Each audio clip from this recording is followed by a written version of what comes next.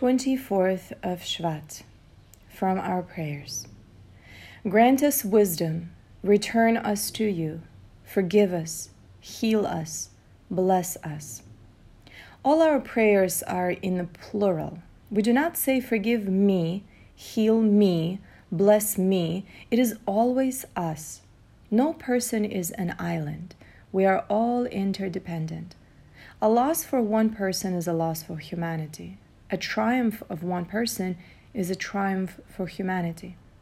The idea that we can profit at the expense of others is the work of Satan, the evil force whose aim is to bring about the destruction of the world. But since he finds it rather difficult to coax us into overt self-destruction, he tries to accomplish his nefarious plans by deluding us and by leading us to think that we can gain by being destructive to others. Our prayers should remind us how false this is.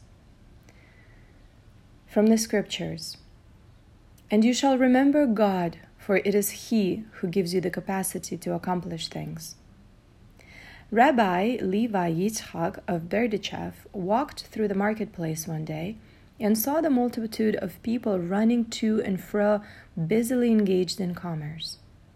The rabbi climbed to the top of a pillar in the midst of the market square and called out, "My dear children, God's holy people, you are all busily engaged in your commerce, and each of you knows exactly why he or she is here, what you are doing, and why you came. But you forget why you are here in the world in the first place and what you are really supposed to be accomplishing with your existence." It is so true. We become so absorbed with what we are doing at any moment that we forget what we are here for altogether. But there is help. During your busy day, when you drink a cup of tea or coffee, eat a snack, or even drink water, there is a blessing to be said. "Blessed are you, O God, King of the universe, for everything came into being with His word." After eating or drinking, we say, "Blessed are you, God, King of the universe, who has created many living things and provided for all their needs."